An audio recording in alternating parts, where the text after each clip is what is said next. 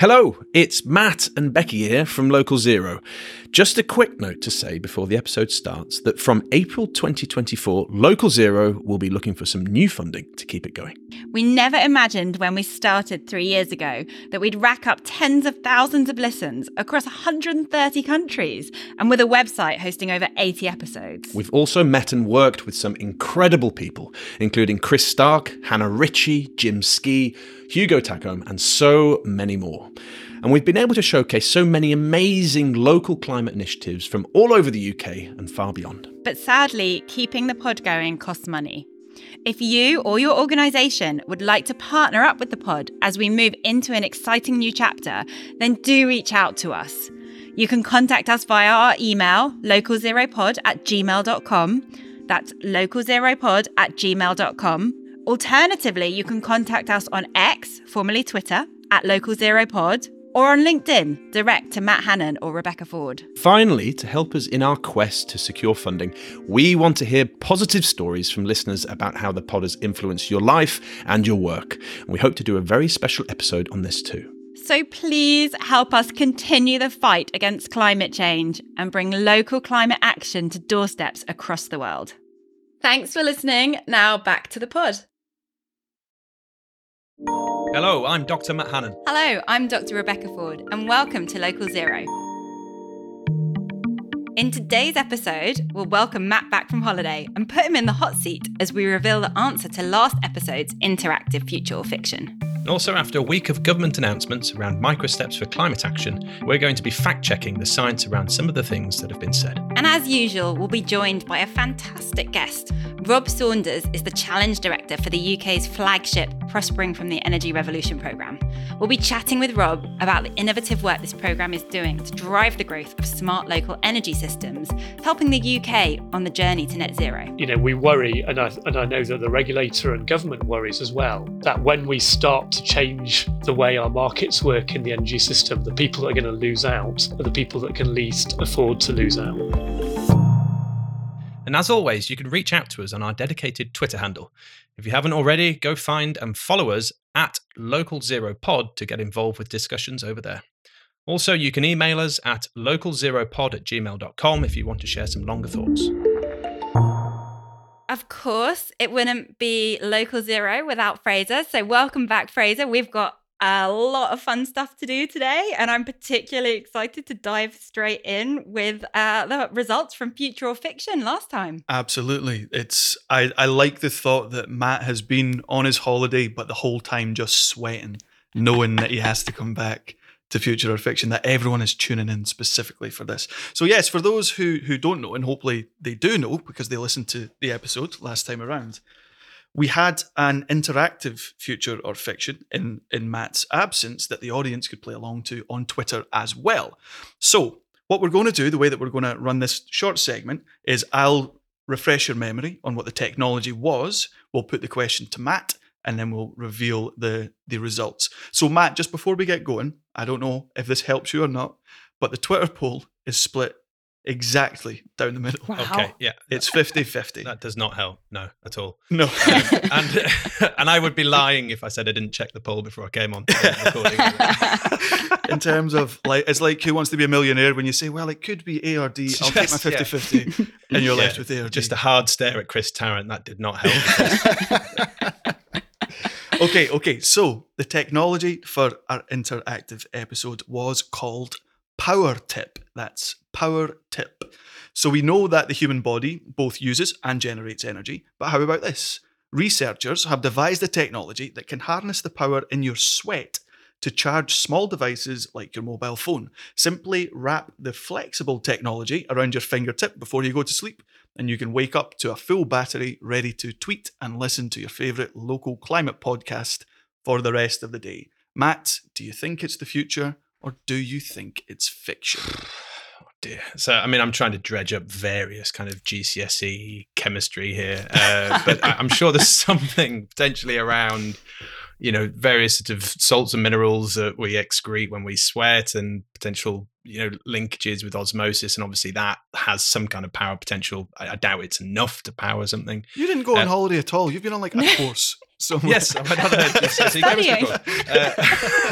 refresher.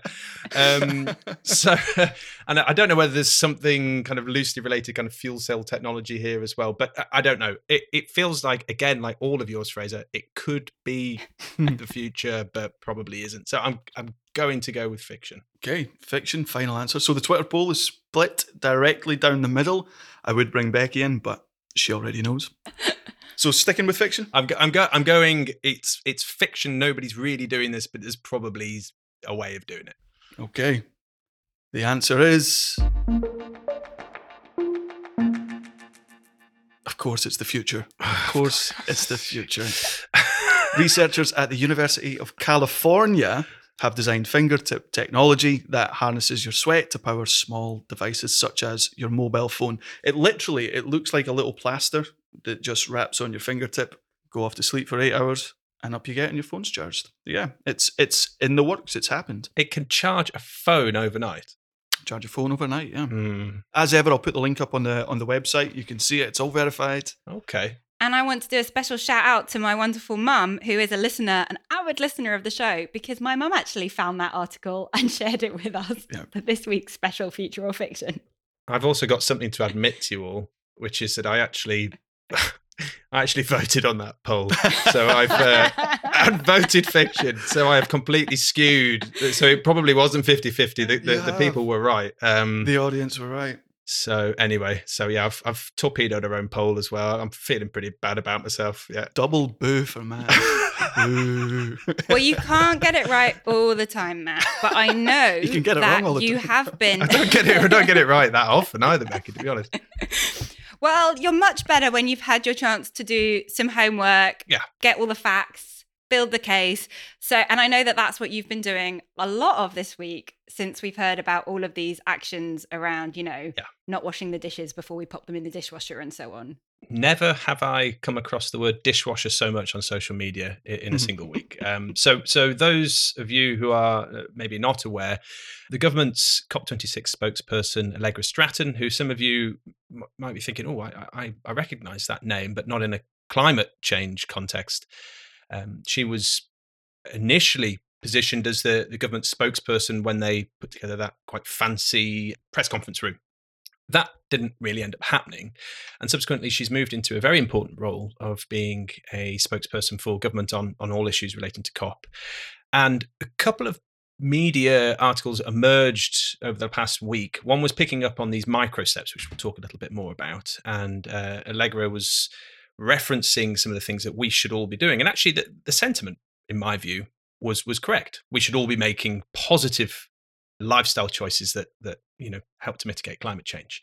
I think where she and obviously the government were subject to criticism was that the suggestions that were being made. And I'll just pick out a few here. One was obviously #dishwasher.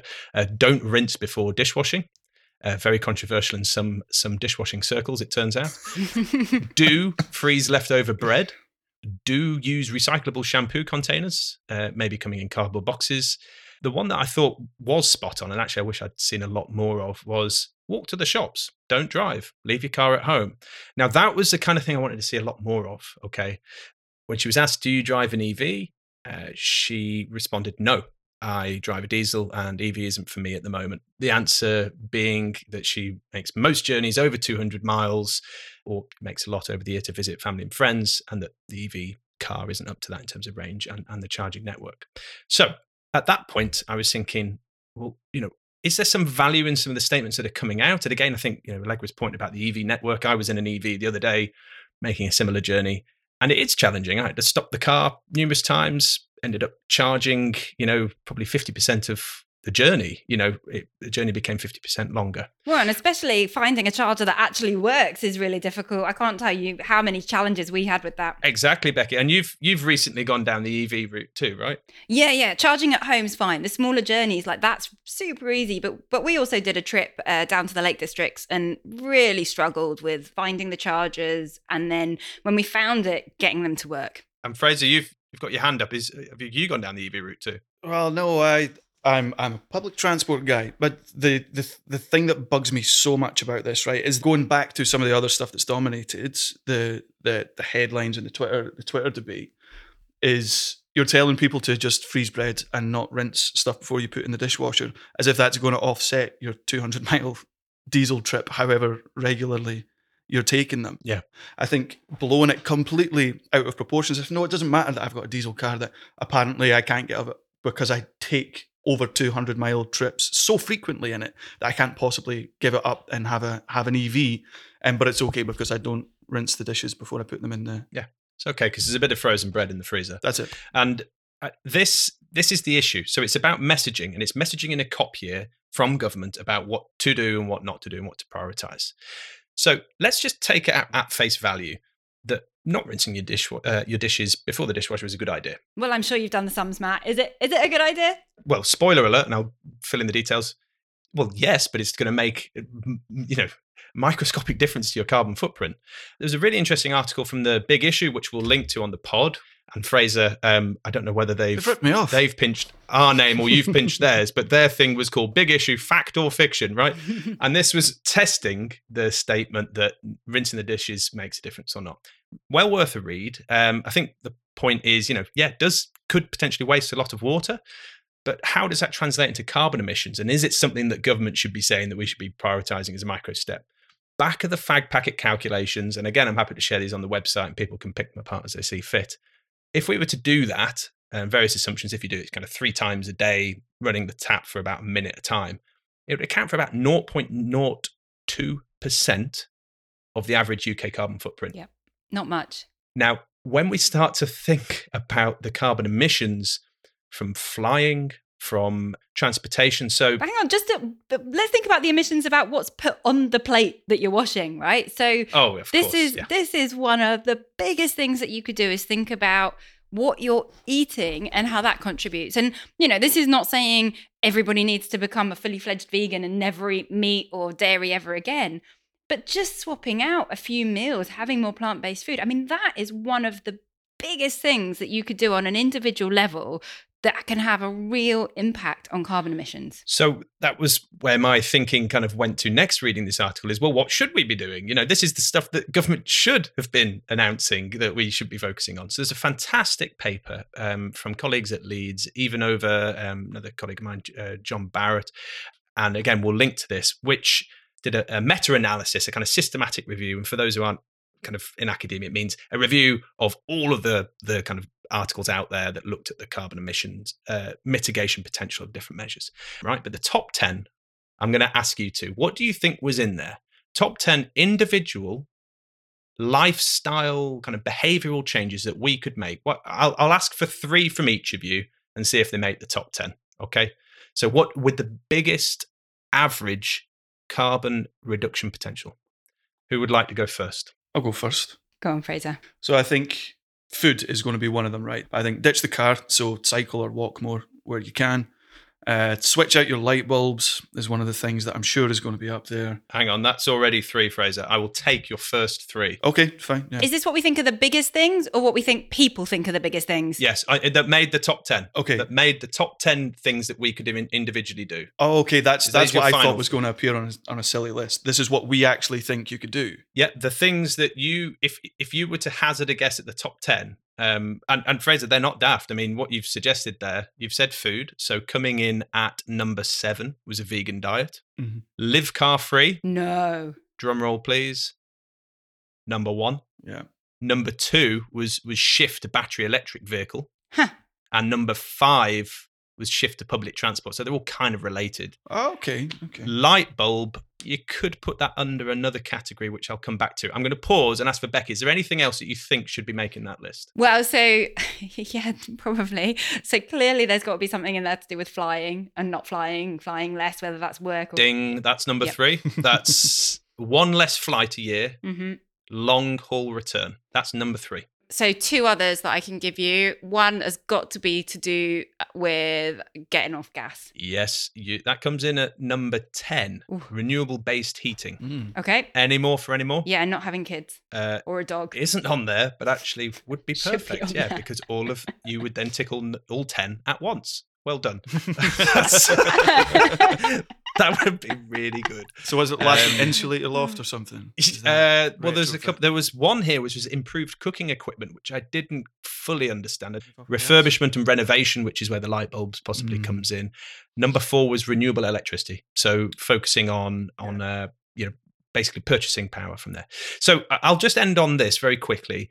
These top 10 measures together, on average, could yield mitigation potential. That means an average carbon reduction of 9.2 tons of CO2 equivalent per person.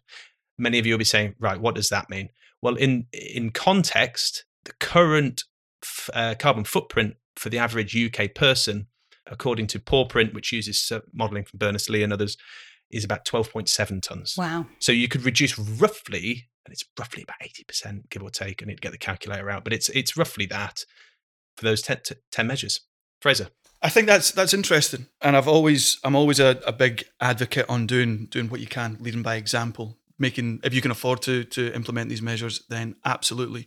What frustrates me is when we talk about individual action, when we talk about lifestyle choices, it's difficult to feel like when you're making those little choices in your life and you see, for example, the Cumbria coal mine being opened or Cambo being sort of under debate just now, fossil fuels generally. When you see the Gulf on fire and you're thinking, okay, but it's fine because I'll change my light bulbs. Yeah, exactly. Yeah. It's difficult. And I think that's not a reason to not do those things, but I think it's a reason to think more holistically about what individual action is. So for my money, getting involved in your community, getting involved locally, talking about it, outreach, education, joining a campaign, voting. These are all massively important actions because you need to build a broad base of active support to hold leaders to account on their actions as well. So individual action, important in all levels, but I would argue important not just to think about the lifestyle consumer choice side of it as well. Spot on, Fraser. And I got lists here. If I may add one more, well, there's a couple more, but if I may add divestment from fossil fuel, where you put your money is so key. Yeah. What frustrates me sometimes is the way we have this kind of what I see as a false dichotomy in the conversation of,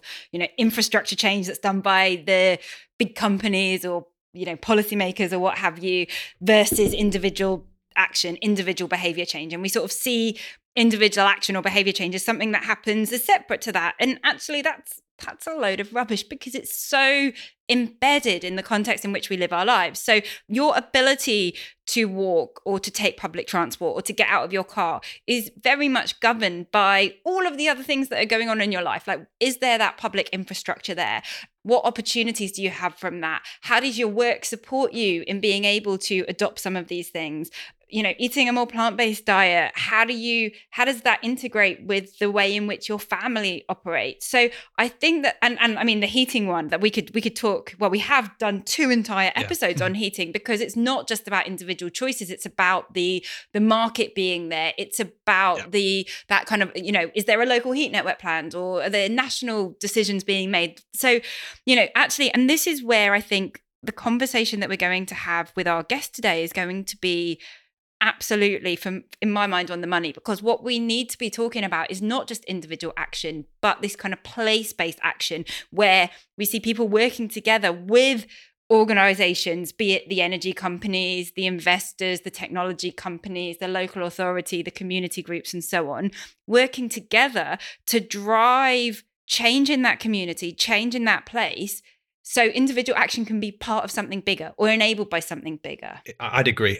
And I think linking your comment with Fraser's, it's about enabling in positive individual action. So if you look at that list that I presented and we'll share on the web page as well, most of these are out of reach for many people, either because they can't afford it or it's just not practical. So, living car free, well, okay, that's great, but where's my job? Can I work remotely? Mm-hmm. If I can't, can I get public transport? It's affordable.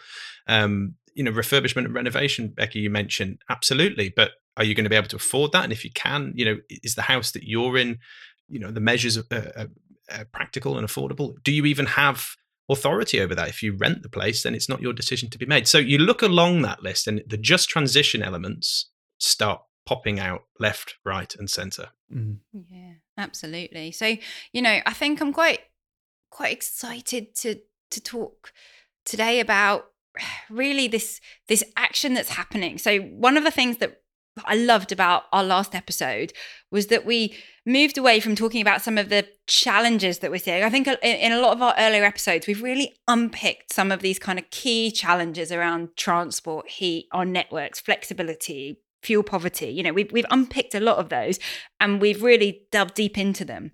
What I loved about our episode last week was that we started to look at some of the solutions, some of the things that are happening on the ground. Okay, we looked on our own doorstep. And Fraser had a great chat with some folk in Glasgow that are doing work in Glasgow, and it was really exciting.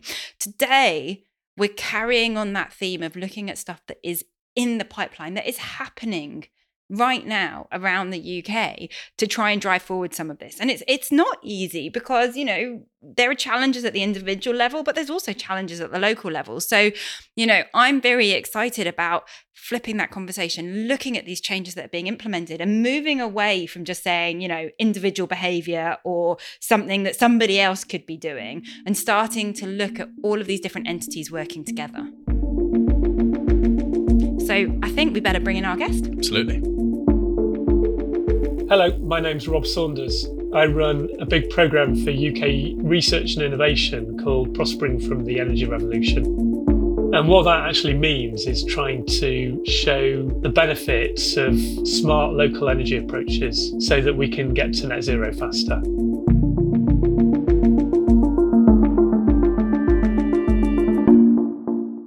Brilliant. So welcome to the show, Rob. So it's great to have you here. And of course, you know, we've been talking around a lot of the issues to do with smart local energy systems in some of our previous episodes. So we've touched on things around, you know, the challenge with decarbonising heat, the challenge with decarbonising transport, some of the challenges around our networks and flexibility and so on. And I think what's quite exciting is these smart local energy approaches are trying to bring all of that together. But maybe before we jump into that, could you perhaps give us a little bit of the history of how all of this came to be and why this is something that the UK is so keen to focus on? Yeah, really good question. A few years ago, we were seeing a variety of things going on. I was running the energy programme in Innovate UK. And so we got a really good view of all of the innovation that's going on across the whole of the country. And we were seeing the costs of especially a lot of the smaller bits of technology falling really rapidly, like batteries, solar, EVs were coming online. And at the same time, we were seeing lots of digital innovation that in theory meant we could join things up much more efficiently.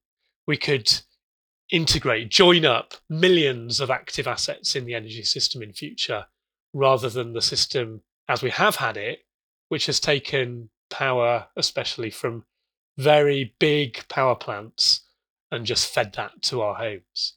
So we want to try and take advantage of all this low-cost kit, this new digital world, and try and put it together in ways that people might actually want in the future to make net zero happen in a better way and in a faster way and in ways that people wanted to buy. So their lives could be easier and net zero could not just be such a big problem. And so a lot of this all comes together under, I guess, the smart local energy approach. But and actually, I think we'll start also by saying we'll probably jump into using acronyms a bit. So instead of the mouthful of prospering from the energy revolution, I'm sure we're going to start to say PFA for anybody that yeah, we might have to. And SLES as a smart local energy system. But, you know, what do you think? So in your mind, does a smart local energy system, a SLES, do you think it's really going to be able to address some of these issues? And actually, for people that aren't familiar with this, when you say SLES, like, what is that in your mind? What is a SLES? Yeah, it's a really good question, because I think we've been asked a lot, what does SLES mean? What does local mean? What does smart mean, of course? And I think we tried really hard not to define local when we started this programme. We thought there'll be a variety of different approaches to what local meant. You know, you could define local as the kind of technical low voltage network area, the area that our district network operators run. You could define local very much in sort of political boundaries, you know, the city regions or the local authority areas. And you could indeed define local by the sort of organizational structures that exist, you know, the community energy companies that are operating and the communities that they serve. And what we've seen in the program is a variety of those kind of models. There are some projects we have that are very much run by a local authority or a city region. There are some that are very much bottom up, driven by the communities, and indeed there are some that are being run by the network operators themselves and trying to optimize the infrastructure and build new services off it. So I don't think we have one model of SLES, but what all of them are doing is trying to put together the technology, new technology, the existing infrastructure, and the needs of that local area in a way that delivers net zero for people in better ways. I think that's probably my best summary of it. Thanks, Rob. An excellent summary. And I just wonder, from your perspective, so these are demonstration projects, first and foremost, technology demonstration projects for listeners. We're looking here at kind of proving something at some meaningful scale and in a pre-commercial context. So you're not putting it into the market as is and letting it run away and see whether it survives or not. And so a big part of this is about innovation and developing and deploying and proving innovation. So in your eyes, the Prospering from the Energy Revolution program and the smart local energy systems, the SLES that it's looking to develop, what are the key innovations that you're hoping to see come through and be proven through these demonstrators? Yeah. So these are demonstrators, but they're actually largely not technology demonstrators. These are demonstrators of the whole kind of local energy system. And one of the things we realized when we first set the program up was that it's not primarily about new technology. Most of the technology exists. It will continue to be improved through innovation over the coming years. But really, the innovation is about how you put the thing together into a system that enables people to get their energy in ways they want it. So a lot of the innovation is around the way that these things get put together, the intelligence that joins it all up, and how you structure that whole thing to be able to get the right flows of money into it, and how it structures so that it engages people in the right way. Some examples might be from a technological point of view. There is technological innovation going on. For example, in Energy Superhub Oxford, one of our demonstrators, and they're putting in a huge battery connected to the national grid, 50 megawatts, with some very different battery configurations from normal. But one of the key innovations is actually using artificial intelligence systems to automate the trading of that battery into flexibility markets that National Grid and others run. So a completely new way of trading flexibility using AI. But a lot of the innovation is more on the commercial end, actually. So, for example, up in Orkney, the Reflex demonstrator is putting together completely new consumer offers around clean heat, around mobility services, and backing all of that into a kind of flexibility market across the islands. But from a consumer perspective, what's going on is they're having the wiring hidden for them, if you like, and they're just getting an EV service or a PV and battery delivered to them, put on their house, and getting cheaper bills as a result of all of this. So a lot of the innovation is commercial as well as technical. And actually, even further than that, we're seeing innovation in the way that people are engaging communities. So Low Carbon Rugeley is trying to redevelop the town of Rugeley to take what was a big power station site, build a load of new housing on it, and then integrate that into the town that's there already. And they're doing some fascinating work using local theatre companies, amongst others, to engage locals through organisations that are well known in the area to try and get people on board with that project and get their local buy-in to it. So, I think innovation is really in the sort of whole systems. We talk about this idea of whole systems, and often people talk about whole systems as, the technical whole system, but really we're seeing innovation right across the whole system that involves finance, it involves the way people interact with technology, the way people interact with change in their local area, the kind of services that might be offered in future, and the commercial world that facilitates all of that. So it really is a whole system innovation program. Yeah, and one of the things that's always struck me about this is the way that through this program and through these whole system place-based projects, we're seeing collaborations between organizations that have probably never worked together before and never dreamt of working together before. And I mean, I'm just wondering, having spent quite a long time in the innovation space, is this something that you're seeing as maybe key to unlocking some of these bigger changes? Yeah, I think it absolutely is. It's one of the first learnings we got, I think, when we saw the consortia of organizations that applied for funding from this program.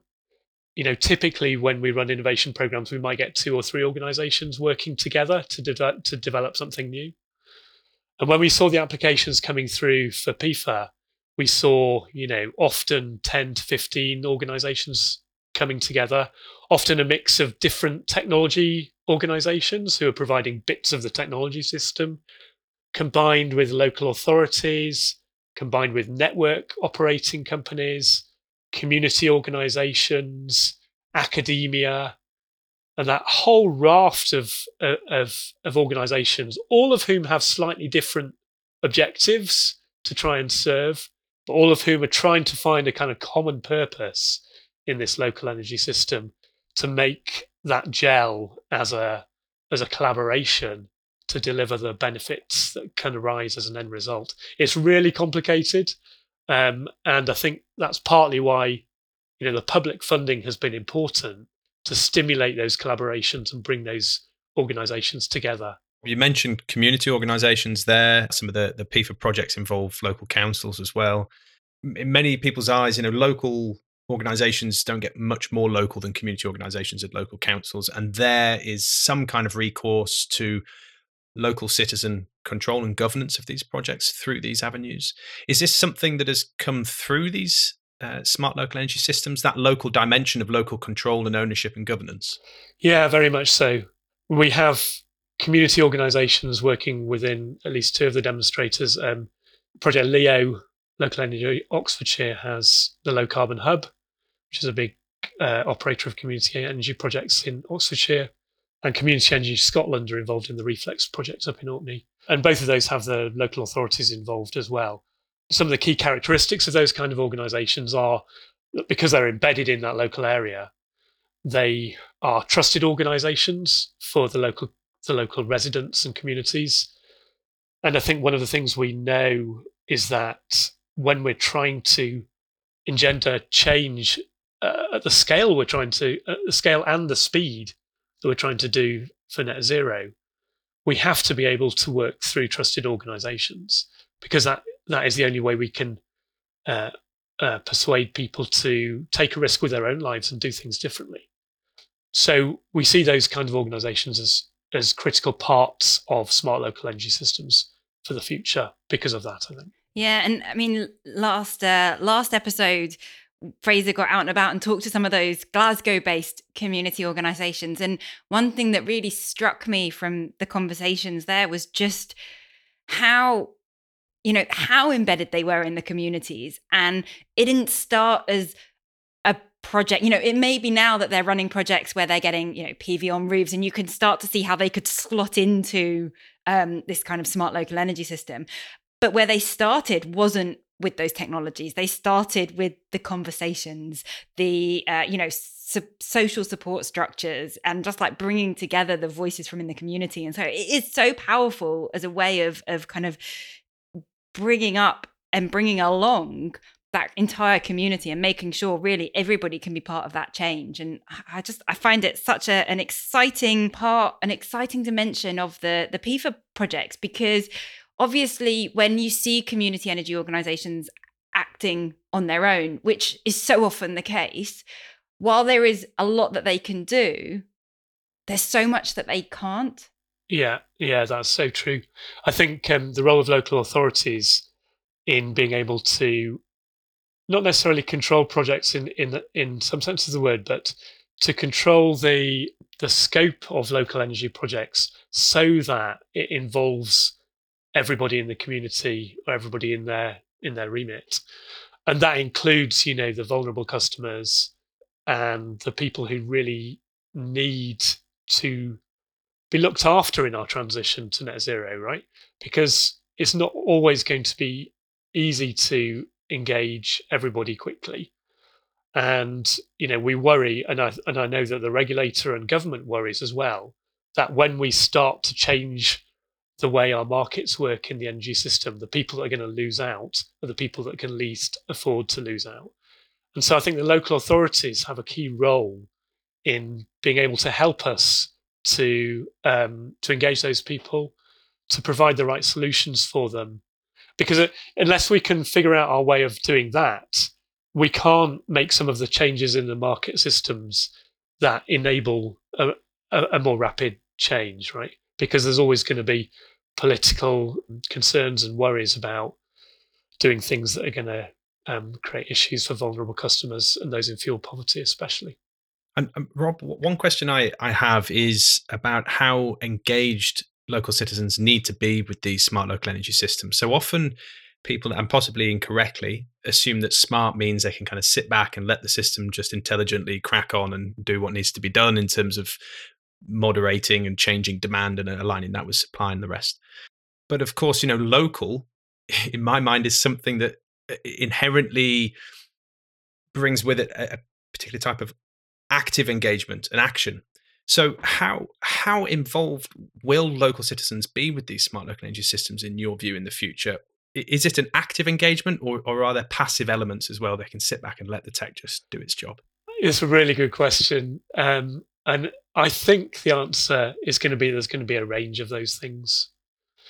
I think, what's going on now at the moment is inherently new and different, and therefore it tends to attract people who want to be very active in the market and who want to engage, who want to try out new things. I think a lot of our projects, especially our design projects, which are not actively demonstrating things right now, but are trying to figure out what to do across a city like Coventry or Manchester to make their area net zero from an energy perspective over time. And when you've got that lens on it, their responsibility is going to be as much about protecting customers who don't want to engage, and making sure they experience a fair transition as well. And I think that's where the role of smart in self-optimizing for customers who don't want to be highly active in the market themselves is going to be absolutely essential. Yeah, I find this quite fascinating in that you've got this balance of this awkward balance of customers who want to be actively engaged and maybe want to actively be green on the one hand, and then on the other hand you've got folk who maybe just want to sit back and as long as the lights are left on, that they're kind of happy and it's affordable, they're happy. Yet you've got a single smart local energy system that might be connecting both households, and so it's got to meet both their needs and meet net zero targets and meet wider social and economic objectives. So it's a tall order for these systems. Yeah, it is. It is indeed. But capability to predict how people will work with technology and automate some of that, it's just coming on so fast. And I think the potential of that whole realm to help us to optimize our systems and to automate out a lot of our worry is really strong. I'm always struck by the kind of balance between the smart in the technical sense and then smart in the decision-making sense, So even just take one single project. So looking at Energy Superhub Oxford, because you talked about the battery and the real, the testing out of the smart control of that battery and managing it very, very carefully. But of course, another massive dimension to that project is about getting new clean heating systems into people's homes. And there's a way where those systems will eventually be smart and have some element of AI. But of course, a big part of that has been engaging with people, helping them make that transition, understand what these very different systems might mean for how they have to use it, but also how it can help them have that kind of better, warmer, more effective home, maybe reduce their bills. So I'm always struck by kind of the way we use the term smart And I agree, Matt. Like sometimes I jump to the thinking about, smart meaning it's not about the people, but actually sometimes I think smart can be around helping us make better decisions, like using information in new ways and making better decisions. It's something like an interesting conversation that I think I've had in the program so far. What technology that enables you to act smarter. Exactly. The smarts being in our heads as well as kind of in the massive AI brains that I have to tell you goes way beyond my mind. But anyway, this is a very exciting and smart program. It's been running a little over 2 years now, I think. I mean, when you think about where it's come to now, Rob, from where it started, like, what is it that's excited you the most? We started it in 2018, so we've been running a bit over 2 years, nearly 3 years actually, and we've got about another 2 years to go. And I think the thing that's excited me the most really is seeing new propositions for consumers, actually coming to fruition. So seeing new models emerging that enable people to actually buy things in a different way, or to engage with the community, with the energy system in a different way. And I think that is what these projects ultimately are about. It's about new business models that can pull all of that complexity together for consumers and offer it to them in a way that gives them something better for less, ideally, and drives us towards net zero quicker as a result. And we're starting to see that in new models like automated trading of batteries, like new mobility services in Orkney, like whole house solutions being developed in Southend, and like new ideas about how to integrate retrofit, making our homes more energy efficient, into a broader model of energy provision in places like Coventry and Warrington. So that whole raft of just new models of putting technical, commercial, and social innovation all together, I think it's hugely exciting. So, Rob, I'm going to end on the sort of billion-dollar question. And of course, we're looking forward to net zero targets 2030, 2035, 2050, 2045. You pick your year, right? But we're looking forward, and it's coming fast. So let's say, 5-10 years time, what are your hopes and dreams for this program? How it's going to affect Mr. and Mrs. Jones, 22 Acacia Avenue, and how their lives and their energy consumption. It's always Mr. and Mrs. Jones at 22 Acacia Avenue. Are these real people? No, I don't. The Joneses and I have gone way back. But listen, the question is the average household, I guess, is what I'm trying to say. How their lives are going to differ. Yeah. Okay. Yeah. Really good question. And I think my hopes for this program are that we can show how much better net zero can be for Mr. and Mrs. Jones within the life of this program, and that will open up local energy systems, smart local energy systems, as a key way of decarbonising our national system. That might sound a bit weird, but what we have to get our heads around as a nation, as we're decarbonising the whole thing, is what is the role of local optimization? How do we make local better while also making national better? And that is the key here that I think we can try and get to grips with in the program, by proving it in the real world, by understanding the barriers being faced to better provision of energy to Mr. and Mrs. Jones. We can show how a local system makes it better for the local local residents of that area, but also helps to optimize the whole thing. And by doing that, we can get on our journey to net zero in a better way, fundamentally, and in a faster way as well. That's what I really hope for PIFA. What's good for the local is good for the national, and vice versa. Yeah, exactly. Well, thank you very much, Rob. Absolutely fascinating. I hope you'll stick around for our next bit of the show, which is Future or Fiction. And it is at this stage where I hand over to Fraser. Thanks very much, Matt. I thought that was a brilliant conversation as well. Lots to take away, lots to think about. So for the uninitiated, Future or Fiction is a game that we play at the end of every show where I present our guest and our esteemed panel with a brand new technology, and they have to decide if they think it's real, i.e. they think it's the future, or if they think I have completely pulled it out of my backside. So this week's technology is a dishwasher where you don't have to rinse before you... No, I'm just kidding. This week's technology... we're never going to get any government guests again. Yeah, no, you don't get anybody from Finnish or Siemens either. This week's technology is called Welcome to the Velodrome. That's Welcome to the Velodrome. So the Olympics have been on these last few weeks, something that I myself have thoroughly enjoyed, it has to be said. It's a time for breaking records and for innovating new ways of doing things. But how about this?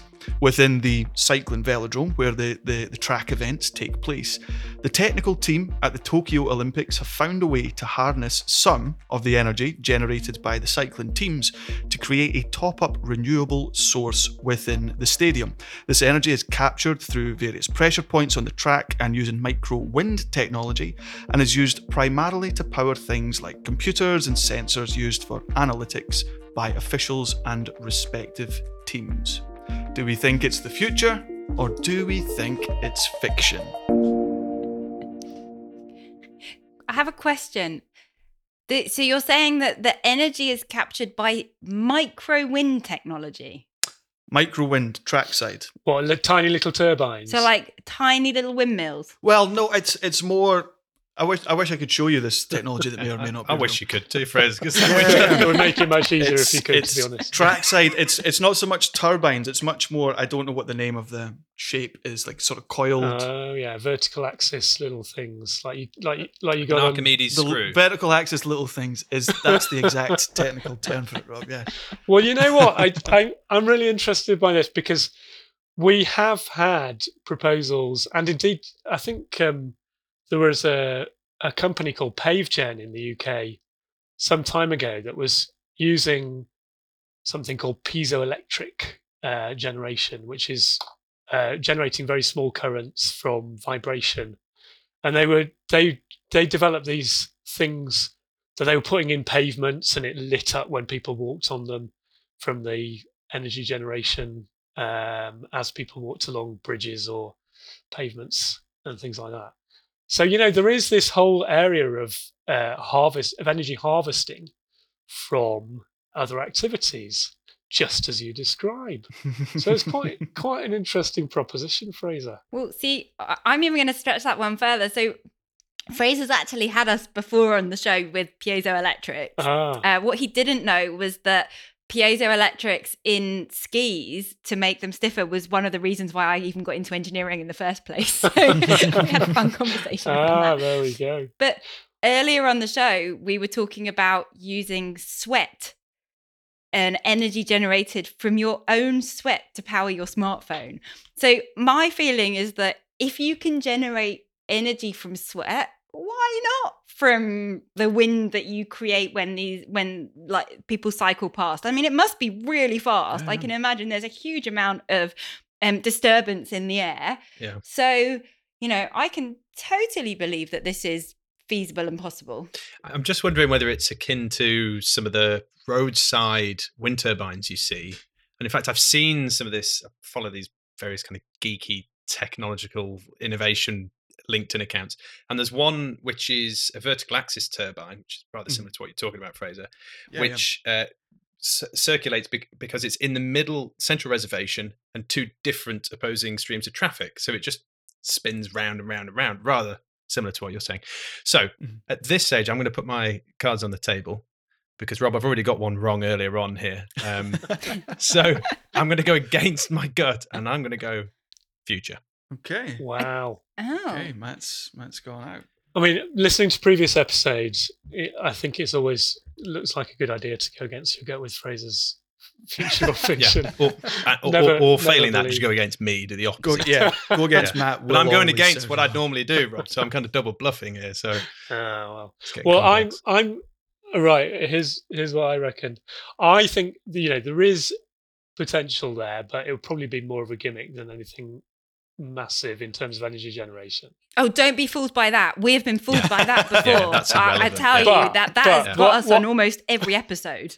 What I'm really worrying about is if you actually wanted to do that, the best place to do it in the velodrome would be on all the warm-up bikes. You know, they've got all those warm-up bikes in the centre. On Yeah, on the I mean, trainers, I just attach a generator to those and not worry about any of the sort of energy harvesting bit. They use that as well. Why not?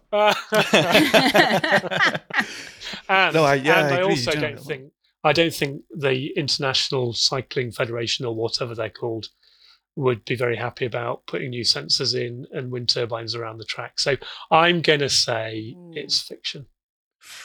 That is a Okay. really good point, and I didn't Yeah. think about that. Yeah. I think you Regs. could do this from a technological perspective, but now you've raised that point. Would the Olympics allow you to do that? Would it go against regulations?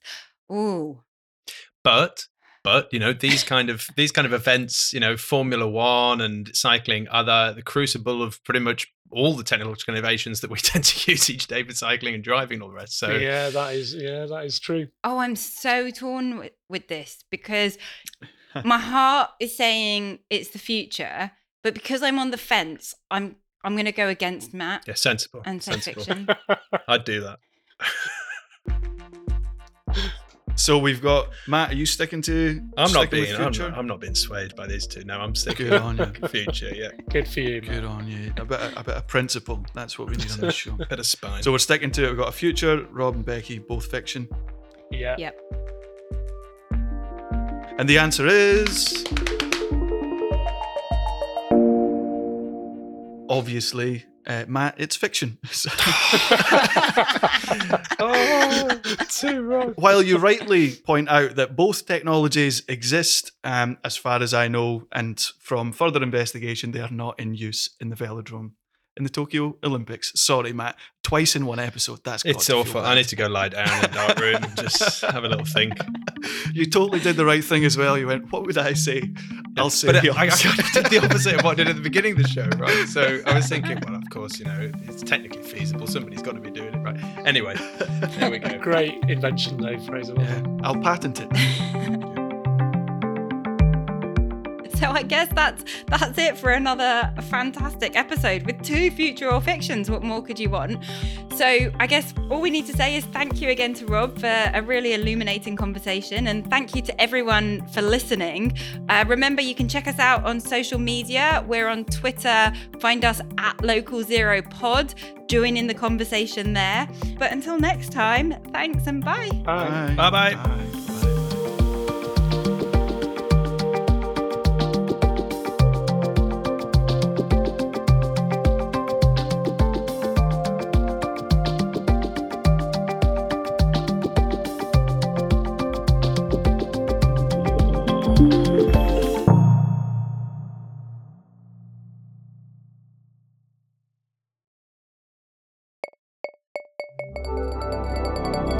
Produced by Bespoken Media.